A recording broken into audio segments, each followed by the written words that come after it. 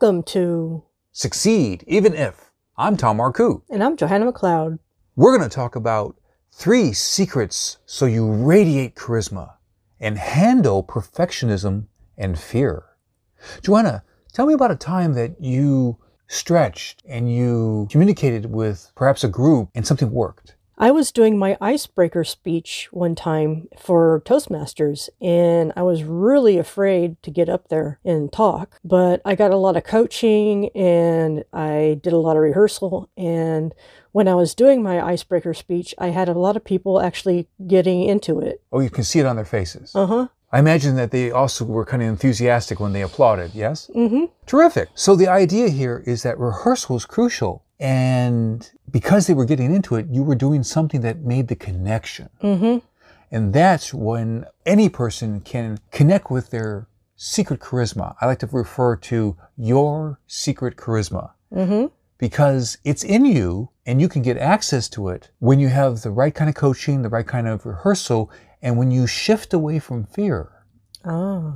So when I'm talking about charisma and handling perfectionism and handling fear, I talk about 3 main things: recovery methods, criteria for excellence, and shift away from fear.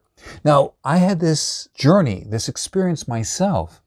When I was 9 years old, I cringed because my right leg fluttered like a hummingbird's wings. I was in terror. Mm-hmm. I was so afraid that I'd make horrible mistakes while playing the piano for these elderly people at this senior retirement home. Decades later, I felt different. I felt exhilarated, giving a speech and, in fact, inspiring laughter and connection with an audience at the Corporate Innovation Summit in Thailand. What had made the difference? It was a shift away from fear, a shift away from scared and thinking, oh, how am I doing? And focusing on, how are you doing in terms of the audience, connecting to the audience, being of service to the audience. So with mentors and experience, I've learned a process to overcome perfectionism and fear. And I'm going to share the essence of that process. So I've already mentioned that I focus on recovery methods, criteria for excellence, and shift away from fear.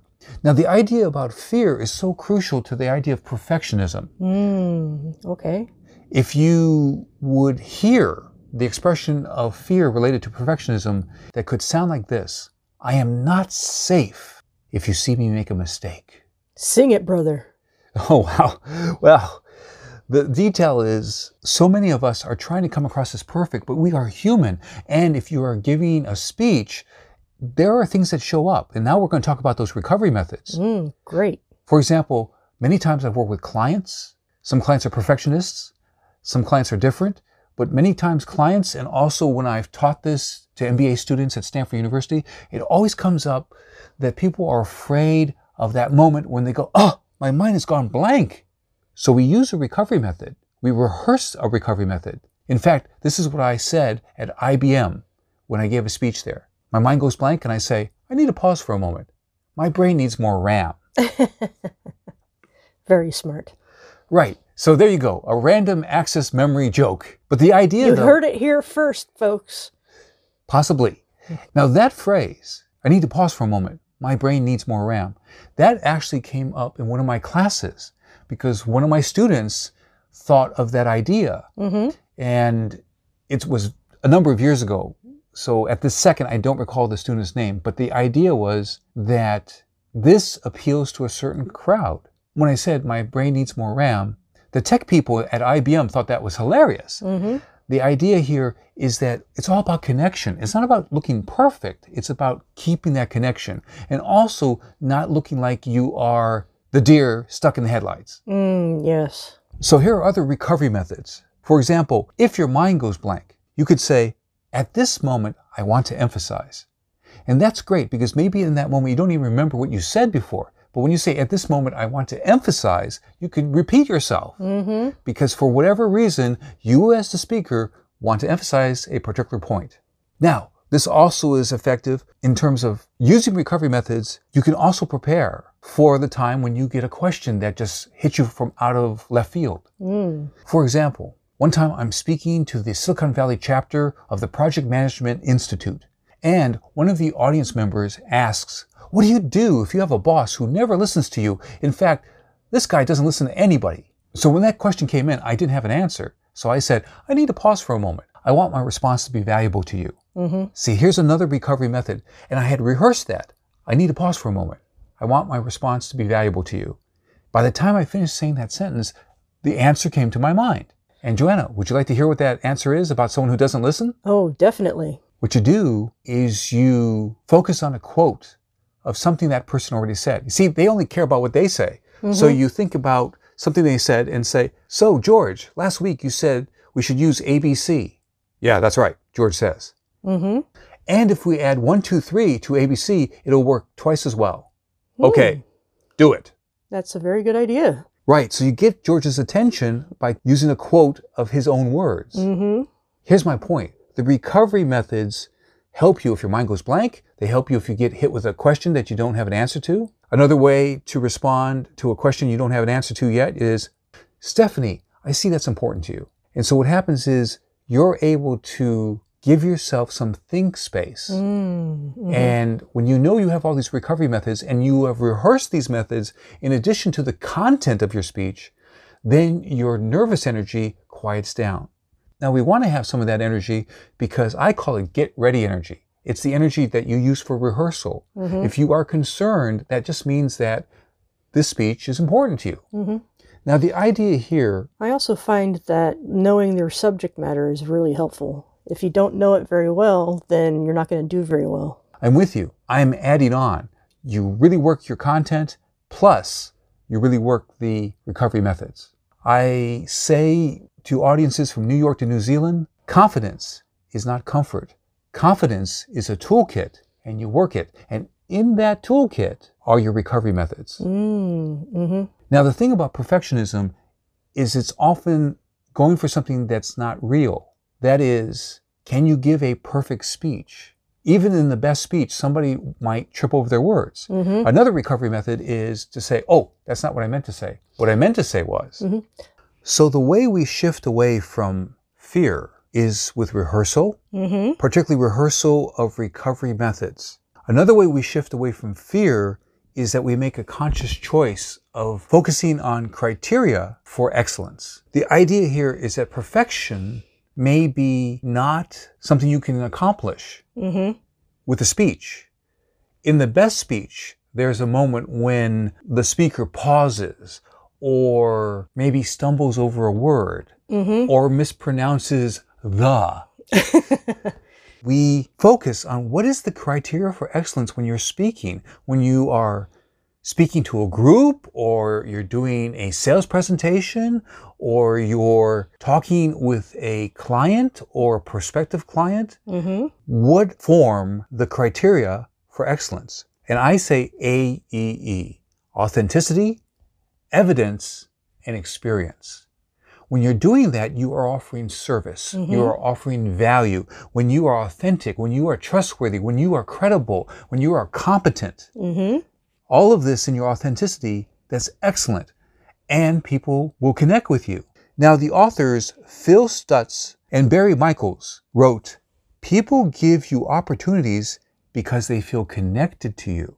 Interesting. Your criteria for excellence is not to be perfect in how you give a speech or presentation. It's to connect.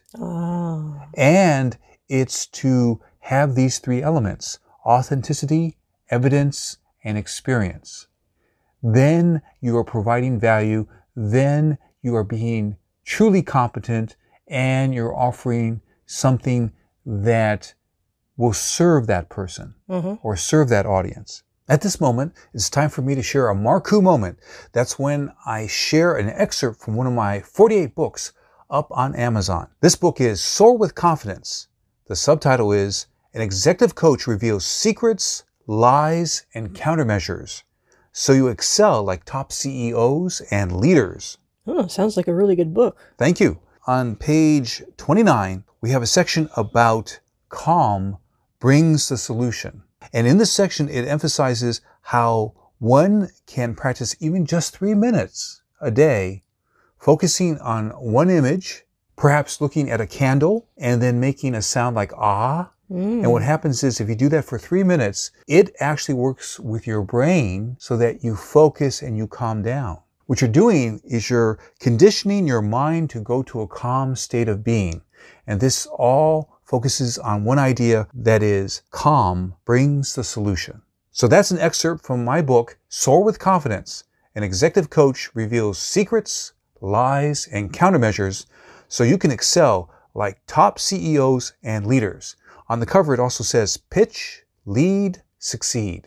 And now I will summarize. We began talking about how with effective rehearsal, not just of content, but of recovery methods, you can shift away from fear. You can shift to the place of service and the place of how are you doing, not just focused on yourself and the nervous energy of how am I doing? How am I doing? And we also covered the idea of criteria for excellence, meaning that it's connection that counts.